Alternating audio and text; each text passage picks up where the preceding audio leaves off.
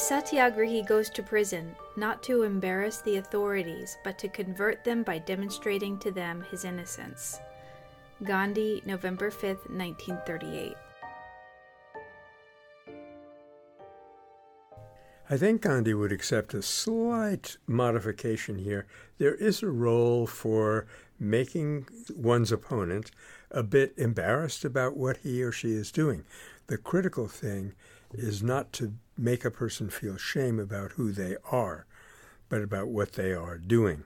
In fact, what you want to do is the opposite of that.